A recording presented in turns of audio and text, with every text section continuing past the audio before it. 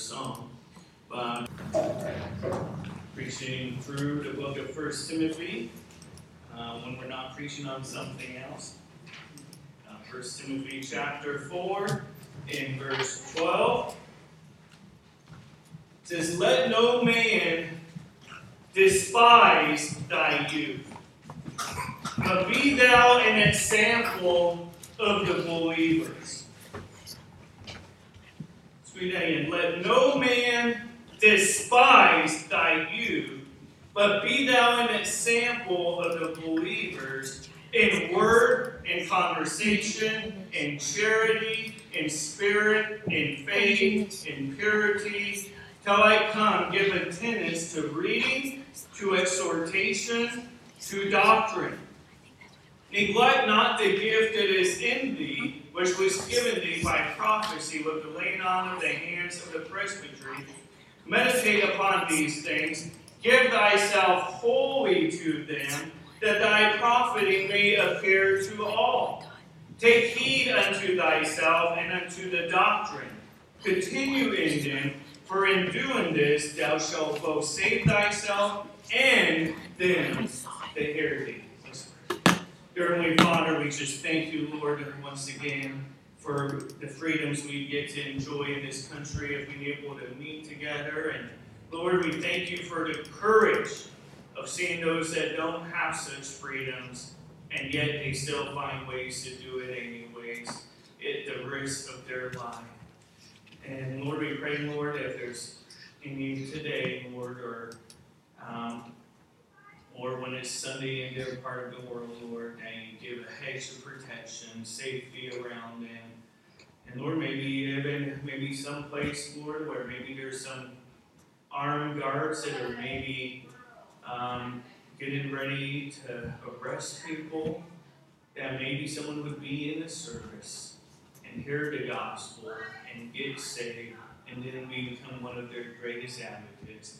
And Lord, we just ask you to bless your word. In Jesus' name, amen. And so 1 Timothy 4, here he talks about in verse 12, it says, "Let no man despise thy youth." Now, some wonder, like, hey, what is youth? Okay, we often think of just as kids or as teenagers, but in the Bible times, in the Greek culture, they would basically see someone in their youth until they turned 40. So, usually they would look at it between 30 and 39 would be the peak of their youth. Now, when this was written to Timothy, many speculate it was written to him sometime in his early 30s. It's kind of like trying to go through the chronology in Acts. And then when Timothy first met Paul, he was perhaps between the ages of 16 to 24. And it's about 14 years later when Paul writes this letter to Timothy. And Timothy is now a preacher of the church in Ephesus. And so he's not talking about to a teenager, so to speak, in this letter, but he is talking about someone in their youth. And as teenagers, you are still in your youth. You're just still growing and still maturing in your youth. But so teenagers, really want you to really pay attention today. And older people, don't tune out, okay? You guys got to help the youth too, amen? Let no man despise thy youth. That means not to let someone hold you in their mind, to a low esteem, just because you're younger in age. To not give cause for someone to look down on you just because of your age of being young. Now, this isn't speaking of rebuking older people, where say someone older, they mock you or say, "Oh man, you're just doing what foolish young people do."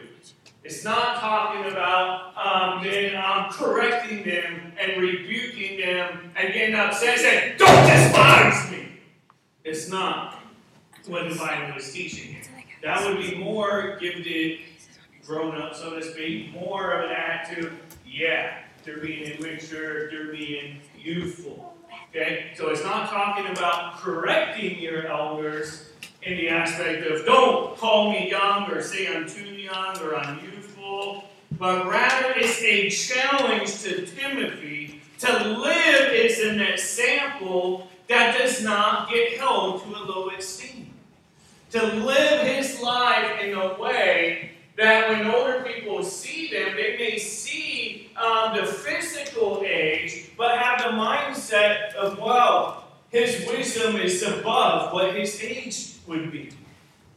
That you don't take your own youth into, to despise your own youth, which gives reason for others to despise you. I'm going to skip down some verses. Go ahead and go to verse 15.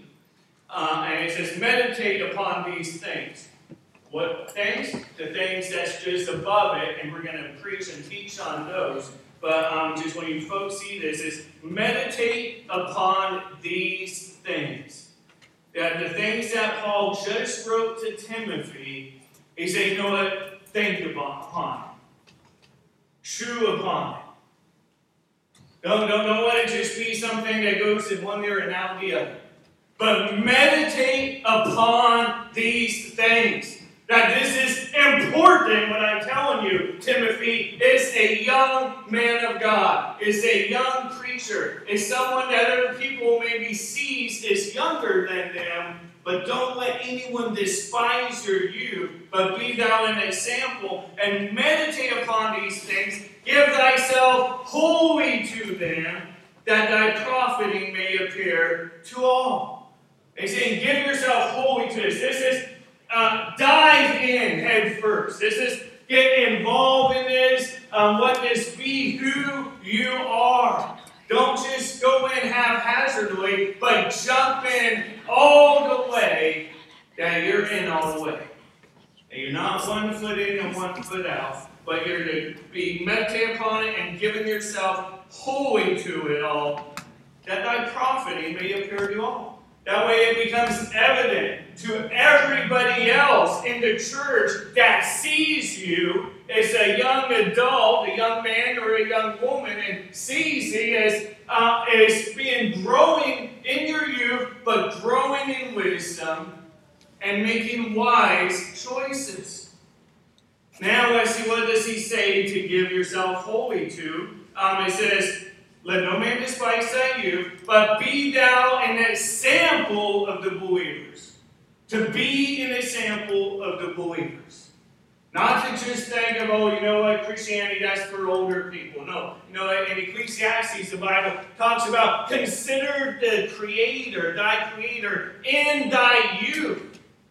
You know, before the evil days, before the hard days, and the hardships come when you're going to have more responsibility. Consider the Lord in your youth, your Creator.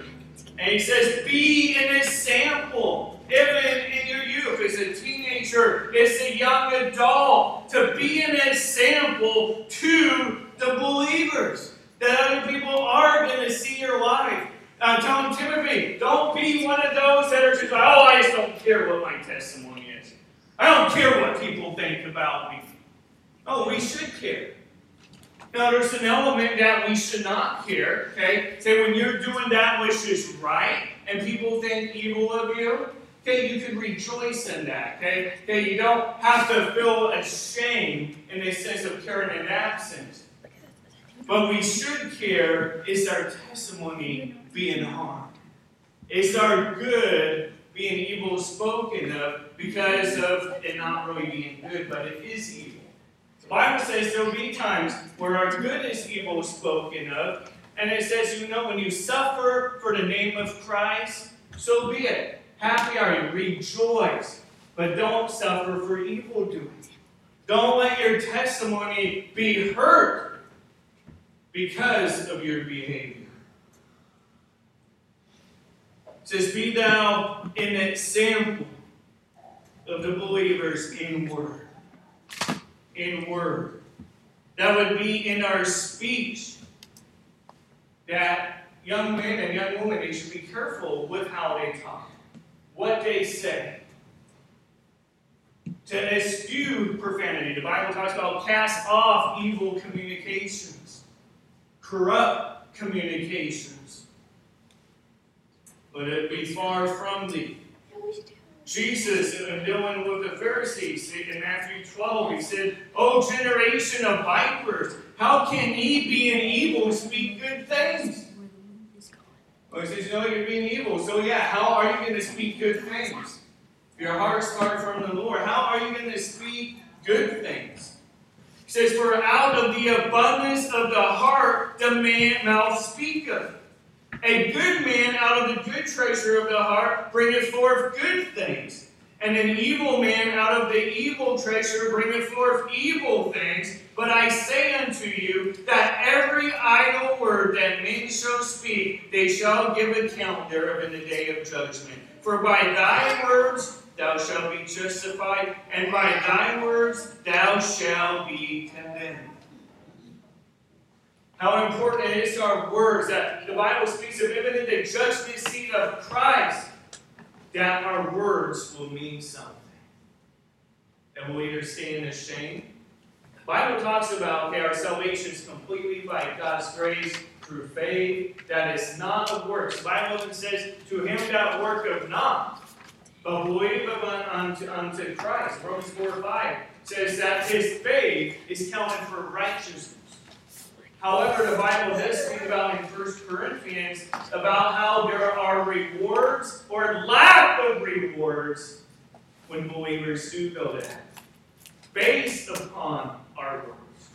Not to get to heaven, but in heaven there will be rewards or the lack thereof based on our works, based on our behavior. And the Bible says even our words will be judged. Thankfully for our salvation, that was paid on the cross, paid on Calvary, that he washes us clean of our sins. So we're not really giving an account for our sin, so to speak, as far as eternity is concerned. But there is a judgment that will be based upon our words for reward. The Bible talks about some that their works will be tried by fire, and some will burn up in the flames. And others, they'll come out more pure. That'll have been of good motives in their good works. So watch your mouth as Christians. I was just listening to someone and they're talking about how it's so common today for Christians to use profanity. Maybe not in church, but in the home. When they're at work. The Bible says, that should not be named once among us. As believers, as Christians. Does it happen? Sure, yes. I remember one time I was texting someone in the church that was growing as a relatively new Christian, and he asked a simple thing about what's the Seahawks score? And told him, the Seahawks are losing, and he uttered some profanity by text message. He thought he was texting another friend from work that was off that day. And I didn't say anything. I'm not going to be the one that was going to be, hey, what are you doing for? I just let him wait. I didn't even say anything. And then all of a sudden he dawned on him, I can't believe I sent that to my pastor. And of course, all apologetic and everything. And so as a pastor, I understand, people are in different walks in their spiritual growth. We need to take our own spiritual growth seriously. We're like, hey, Lord, I grew up maybe all around talking like this, but Lord, please help take that away. Give me that desire to speak right. And that showed some of that desire in him, that he felt ashamed and wanted to make things right. He's telling Timothy, be an example in word. Ephesians 4:29 says, let no corrupt communication proceed out of your mouth, but that which is good to the use of edifying, that it may minister grace unto the hearers. To use your words to edify people. How can you build them up? How can you build them unto the Word of God to grow? Tells them in conversation. Be an example in conversation. Now today we think of conversation as our speech. Here we already saw it in word. That's already talking about our speech. Conversation is an older word, and it's just from the 1600s. That means life conduct. That your lifestyle.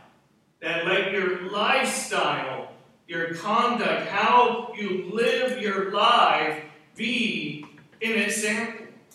1 Peter 1:15, Peter writes, "But as he which hath called you is holy, so be holy in all manner of conversation, because it is written, Be holy, for I am holy."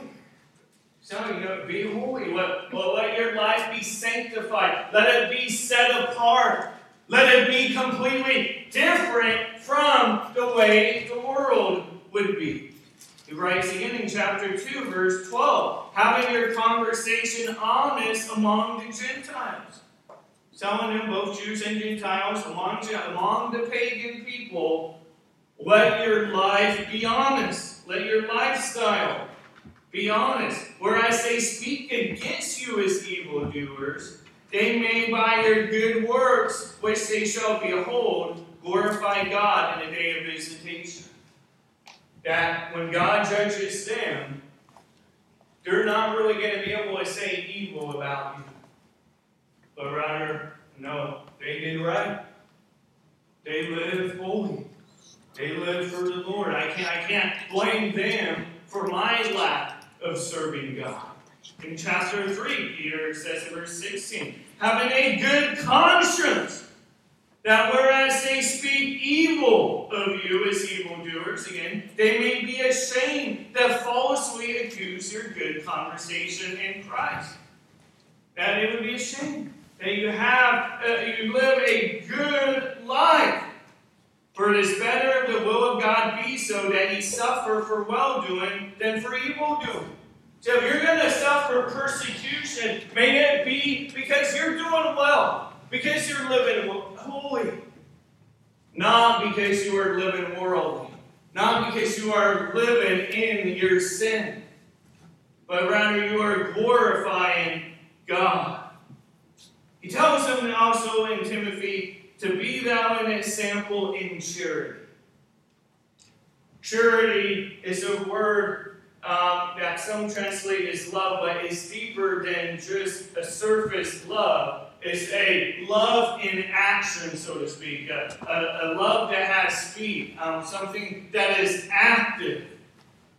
Jesus said, "This is my commandment, that ye love one another as I have loved you."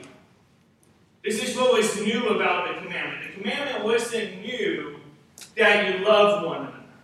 That part's not new. What's new is Jesus is saying, you love one another as I have loved you. He's taking the love to another level. That as I have shown love to you, you do likewise.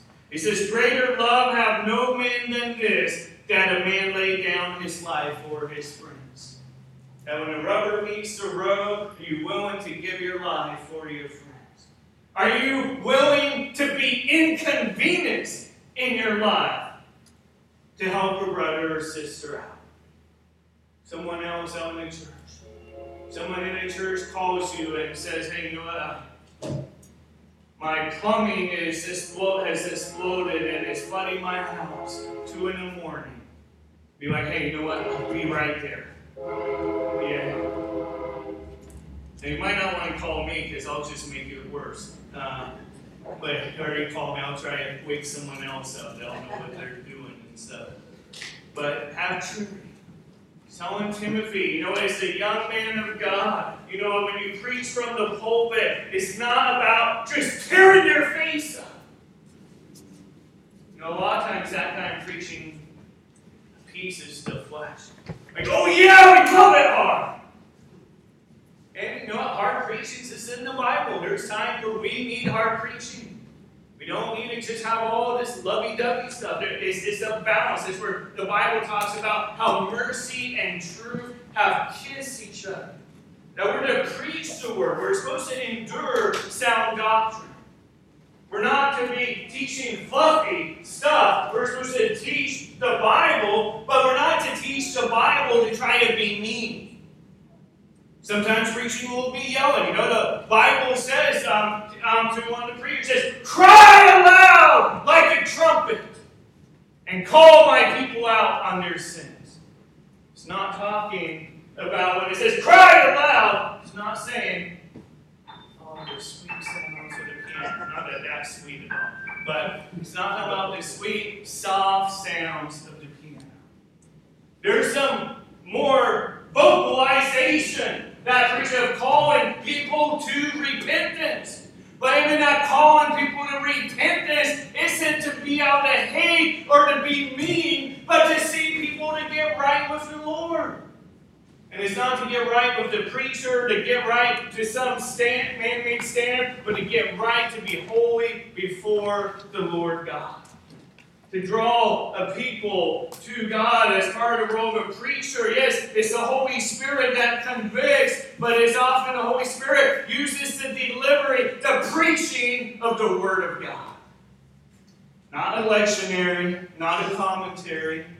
And I'm not saying commentaries are bad to use. I'll use commentaries. You know, I'll read, study the Word, and go, you know, what are some maybe older, wiser men have said about this verse? But a commentary itself is not the Word of God. A lectionary, which some churches do that, they'll just take a lectionary and they'll have a 2 or 3 year rotation where they'll preach, this is what they preached this time this year, and they're just preaching what they're given by the denomination. Here we're an independent Baptist church, and so no one's telling me what to preach except for God. You know, God says, preach the Word.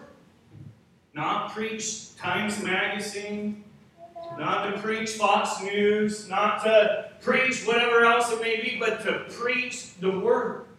Now, can examples be used from the other things? Sure. You know, we see Paul quotes different philosophers to kind of illustrate a truth to them. But what he focuses on telling Timothy is preach the Word. But he gives them this reminder to be an example in charity. When you're preaching those tough messages, those hard messages, we see John the Baptist preach about the king not committing adultery. They had his brother's wife, and he preached on that. He got beheaded for it. But he wasn't doing that because he hated the king. But it was calling people to repentance. But let people know that they're doing it in love.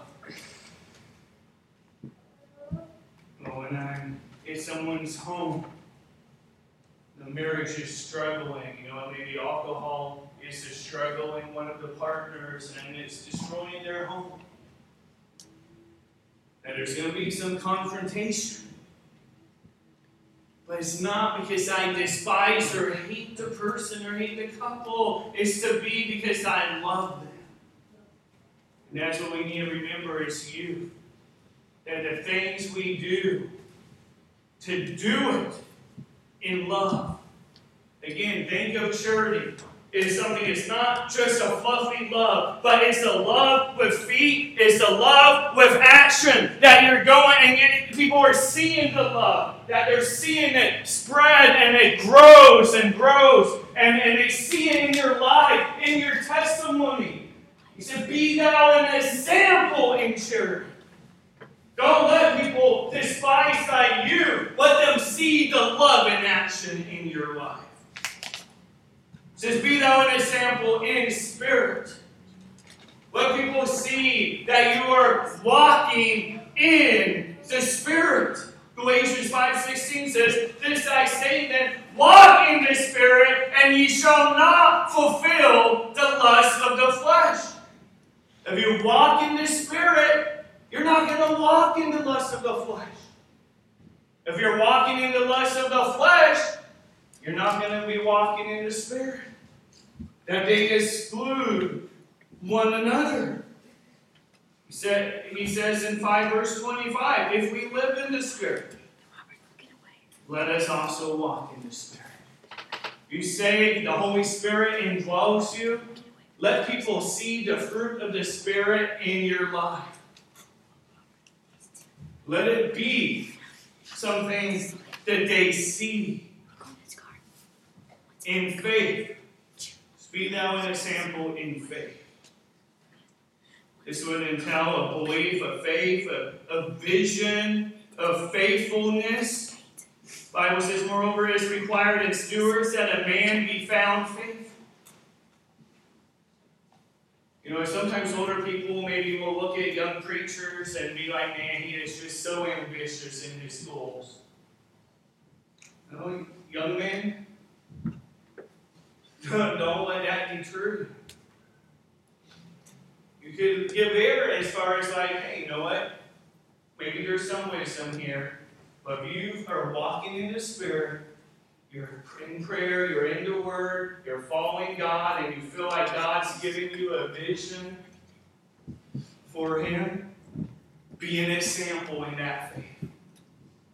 Don't let people's doubts scuffle out your faith, but be an example.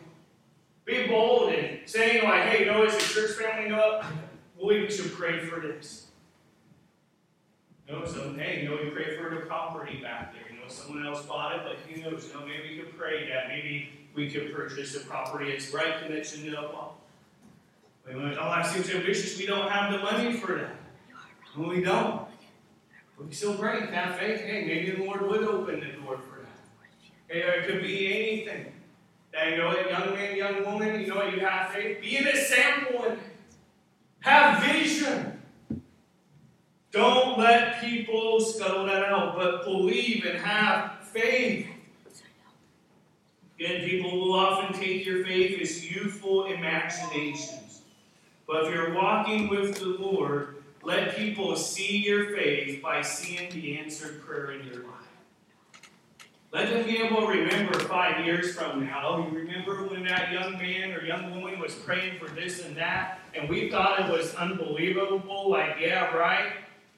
And then God answers that prayer. Let them see that. Let that be an example that they see in your life. It says for them to be an example in purity. In purity. Moral purity, sexual purity. You know, today there's a lot of mocking from even Christians where they mock purity culture. You know what? The Bible commands us to live a life of purity.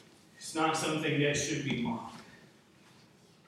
Sure, can something be elevated as an idol above God? Sure, but when you're following what God has said to do, you know what? You're not making something else an idol. You're following the Lord.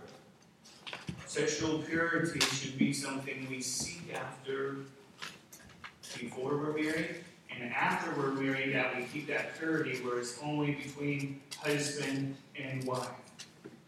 1 Corinthians chapter 6, go ahead and turn there.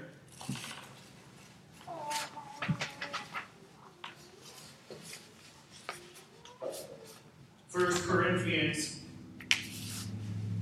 chapter 6, verse 18. It says, flee fornication. Flee fornication. To run. To get away from it. There's some temptation that comes your way. Flee.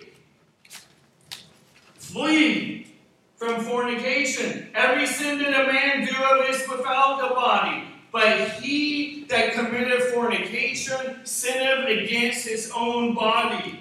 What, know ye not that your body is the temple of the Holy Ghost, which is in you, which ye have of God, and ye are not your own? For ye are bought with a price. Therefore glorify God in your body and in your spirit, which are God's.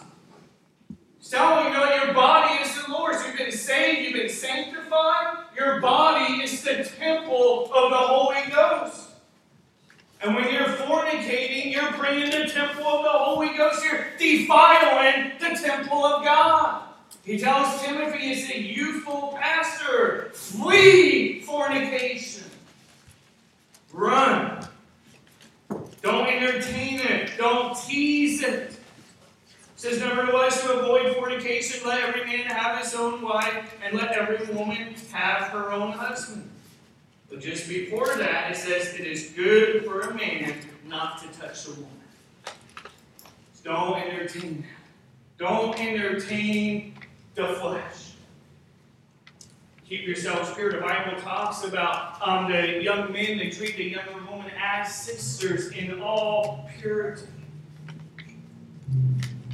2 Timothy 2 verse 22 says also, flee also youthful lust, but follow righteousness, faith, charity, peace with them that call on the Lord out of a pure heart. So this is the second epistle to Timothy, and he's saying again, flee also youthful lust. So it's not just a physical act of fornication, but it's the thought life. Flee these youthful lusts. And sometimes these youthful lusts aren't necessarily always about bad thoughts, but it's the youthful affection. The youthful affection that drives you the wrong direction. That you're driven, it can be covetousness. It can be you're just coveting after something or someone, and it gets you off path. Away from where you should be. Tell Timothy, flee also youthful lust. And youthful lust isn't something just youthful people do. Older people have youthful lust as well, where it's a youthful affection. It's something new. It's something that's not proper or appropriate for them. To flee that. To flee away from pornography. You know, there's so many secular studies that talk about how much damage pornography has done in young boys and in young girls. Things that people used to have to hide in hide magazines, now it's just there with a click. And they can try to hide it, erase their history, but the Lord sees it. And if something's actually is criminal behavior, that's all trap. The Bible says, be sure your sin will find you out. God will hold us to an account. In the Bible, Paul does talk about elsewhere that even if our good works, some people see it all around us. People see your good works beforehand, and some they see afterwards. They see in heaven that what good works you may have done. That maybe it's the secret prayer life in a closet. And then that's revealed later on. No one else sees it except God. But God says He will reward thee openly when we pray into Him in secret. And the Bible says, but there's so much good that it can't be hidden. That's what Paul's exhorting Timothy. Let your testimony be such an example that people see it overwhelmingly. Paul is exhorting Timothy that if he could live as an example of a faithful Christian, he would offset any perceived disadvantage due to his youthfulness. That disadvantage, oh, you're young. I remember, people say, no, are you the youth pastor over there? So you don't know, and you go, oh, you're the assistant pastor. Oh, I guess I don't usually say it, but I guess you say I'm the senior pastor. I just don't look like a senior yet. Oh, it's not about titles. You didn't even say to Timothy, hey, you're Pastor Timothy, or you're Elder Timothy, or you're Bishop Timothy. Now, he talks about the office of a pastor, of a bishop, of an overseer, but it's not a title, so to speak. It is a function of his office to be. And it's a reminder that Jesus said, he that is greatest among you shall be your servant. Greatest people out in public life are people that are servants. The greatest pastors are pastors that aren't just preaching for the accolades. It's pastors that are serving. Pastors that are seeking to serve the Lord and serve the congregation. 1 Timothy says, till I come, give attendance to. We talk about attendance, meaning, hey, you show up to class. You show up to work, have an attendance. Paul is telling Timothy here, show up to these things. Give attention to these things. Tell him, give attendance to reading, to exhortation, to doctrine. To reading, reading the Word of God. So, pastor, focus on reading the Word of God. In Acts 6, the apostles, when they saw there was this need where some widows were being neglected in the daily administration, and the complaint was brought to the apostles, and they said, all right, you know what? This is a need, but this is not of the best use of my time. But it is a need in the church that needs to be accomplished. And so he says, choose you out 7 men filled with the Holy Ghost that are faithful servants of God to serve as deacons that can take care of these needs. For we must not leave the Word of God and prayer to serve tables. And they're all in need. But that a pastor should focus on exercising his spiritual gifts where God has equipped them. And that other people could be involved in serving in other roles. And they tell Timothy, give attendance to reading. To read the Word of God. In 2 Timothy 4:13, he says, the cloak that I left at Troas, says his coat, with Carpus, he says, when thou comest, bring with thee, and the books. The books. It's probably talking about the Old Testament scrolls there. But he goes, but especially the parchments. It's either, maybe it's for him to write more, for Paul to write more, or it's parchments, which would be some of the New Testament would be written on. And so it could be other of the New Testament writers. He could be speaking of that. But what we do know he's speaking of, bring the Word of God. Bring copies of the manuscripts with you. To exhortation. He's speaking to him primarily as a preacher in this passage. And he tells to be given to exhortation.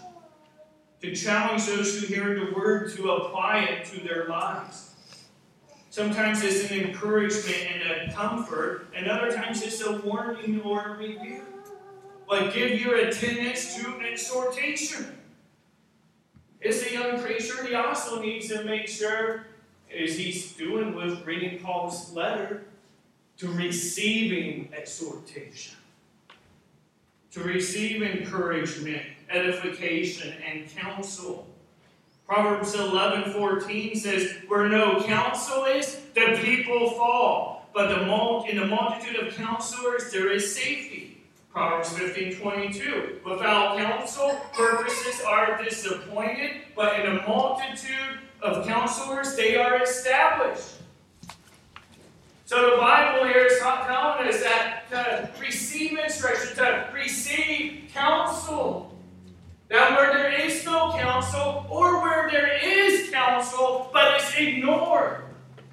So often I've seen people ignore counsel, and it's not just counsel from me, but counsel from other well-meaning Christians, and they ignore it, and they follow their youthful lust, and they pay the price for it every single time. Sometimes the Bible talks about how in the latter times, or that in the former times, God spoke in diverse manners by the prophets. But in the last days, He will speak through His Son. And now we don't give a prophetic utterance. We're not proclaiming new revelation today. What I'm talking about today is not going to be rewritten, and what Jason says becomes the Word of God, except for what I've already preached as the Word of God. Okay? Well, all my extra comments, okay, that's not going to be written. If someone does, then it's going to be idolatry if you call that the Word of God. But we preach the Word that's already been written.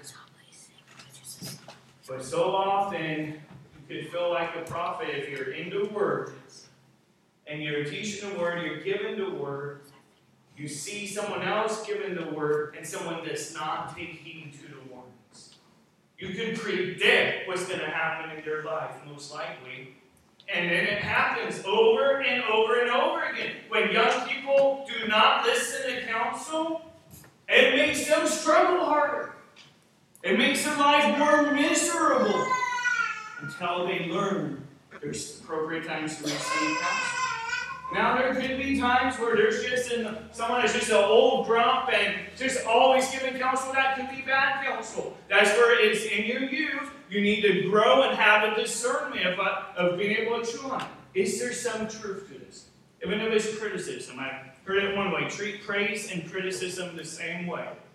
Like chewing bubble gum. Chew on it a little bit and then spit it out. Okay, someone praises you. No, thank you. You know what? Praise the Lord. But don't get a big head. Don't think you're the greatest thing since sliced bread. Okay? Don't get proud. Don't get arrogant. But when you receive criticism as well, hey, think about it. Is there some truth to it? Is there maybe some merit to it? And then you consider the source of, is it someone that always has a critical spirit? Well, you know what? Don't let that critical spirit get you down. Okay, you move on, you keep on growing in your walk with the Lord. Overall, when young people avoid elderly people's counsel, or just someone that's a little older, it could even sometimes be a friend the same age. When the counsel is ignored, they pay the price. It says, give attendance to doctrine. That's the systematic instruction from the Word of God. The teaching, doctrine means teaching. Titus 2:7, Paul tells another preacher, in all things show in thyself a pattern of good works in doctrine, showing uncorruptness, gravity, sincerity. Give attendance to doctrine. We live in a day, again, we're very like, who cares about doctrine? I've had people say, we're tearing down the walls of doctrine. Come join us. And I'm like, I can't. I need to build those walls of doctrine. We have unity, but our unity should be unity on the truth of God's Word. Not on tradition, okay? Not on Presbyterian tradition, not on Baptist tradition. On the Word of God. It says, neglect not the gift that is in thee, which was given thee by prophecy with the laying on of the hands of the presbytery. It says, you know what? God's given you a spiritual gift. Your call to the ministry was confirmed subjectively by means of you have the spiritual gift, and objectively it was a prophecy made about Timothy that he would have this gifting, and collectively by the affirmation of the leadership in the church recognizing, yes, this man appears called of God. We see the gift is in him, and we see he's being an example. He's serving God, he's faithful to his family, he's faithful to loving and serving other people, and they laid hands on him and prayed unto him, and asked God, please impart this spiritual gift in greater ways. It could be a natural talent, but God, please use this spiritually for your kingdom's sake. Next month, I've been asked for next month to be a part of an ordination council for Andy Pope. I'm a young man in Arlington, and he's going to be transitioning to taking the pastorate over at the church there. And we're supposed to take these kind of things seriously. Okay, we're going to go there, we're going to drill, we're going to ask questions, but really, it's about, we've already seen their life. They've already proven themselves. Ordination council, yes, just to say, hey, let's ask questions, just make sure nothing slips through the cracks. But basically, it's already, you've known the man, you've known the man's character, you've known his walk with God, and then you lay hands on them, you pray for them, you pray for God's blessing upon their family. So, be in prayer for me as we're there, be in prayer for him. I don't even know what questions I'm going to ask, but be in prayer for him and the Pope. It says then, Take heed unto thyself. Take heed unto thyself and unto the doctrine. There's that word doctrine again. Continue in them, for in doing this thou shalt both save thyself and them that hear thee. So he tells them primarily, take heed unto thyself. Okay, yes, you're caring for the sheep, you're caring for the flock of God, but don't forget yourself. Take heed unto thyself. 1 Corinthians 10:12 says, wherefore let him that thinketh he standeth take heed lest he fall. We need to be careful in our walk with the Lord that we don't get proud, that we get prideful, and we just look down on others when they sin and they fall. Take heed to thyself. No eyes hear of someone else falling. Sadly, there's some that will gloat about it and go, oh, I knew that was going to happen. No, there's fear and trembling. So you look at someone that man, they seem like such a man or woman of God. And you see them fall into some kind of sin in a public manner. Like, that could be me. Take heed. Take heed to thyself. Again, flee fornication. Flee youthful lust. Take heed to thyself and unto the doctrine. Right Bible teaching. The priorities of a godly teacher, a godly leader, are summed up in his personal holiness and his public teaching. He tells Timothy in the next epistle, he writes in chapter 4, verse 3, for the time will come when they will not endure sound doctrine, but after their own lust shall they reap to themselves teachers, having itching ears, and they shall turn away their ears from the truth, and shall be turned unto fables. But watch thou in all things, endure afflictions, do the work of an evangelist, make full proof of thy ministry. So the day's going to come, they don't want doctrine. They're not going to want you preaching the word. It says, preach the word in us. Preach the word, for a time will come. They won't endure sound doctrine, but preach the word. Continue in it, for in doing this, thou shalt both save thyself and them that hear thee. That what you teach, what you preach, is a young preacher, could hurt you, or it could save you. I'm not talking about salvation, so to speak, but it is saving what you speak. What you say can hurt or harm someone else if they apply what you're teaching and you're giving bad counsel. It could affect their lives negatively. You give them right counsel, give them good Bible doctrine, it will affect them positively. In James chapter 3, we'll close with this verse. It says, my brethren, be not many masters, knowing that we shall receive the greater condemnation. He said, don't be many leaders. Don't be many teachers. Don't be many in authority. Yeah, God may put people in those positions, but don't let that be just a lust of the flesh. I want power. No, he says, for we shall receive the greater condemnation, the greater judgment. We'll give a greater account. He says, for in many things we offend all. If a man offend not in word, the same is a perfect man, and able also to bridle the whole body. That if we could be careful with our words, we be careful with our tongue. The Bible says, he that will love life and see many days, good days, controls his tongue. Walks in the Spirit, as the Spirit tame his tongue. Our tongue, our words can offend, it can harm. It says if we just focus on this, guarding your tongue. We're going to give an account.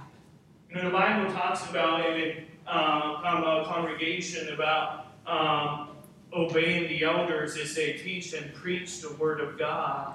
They say, shepherd for you. We'll go into, and we'll close with one more verse, okay? Hebrews chapter 13.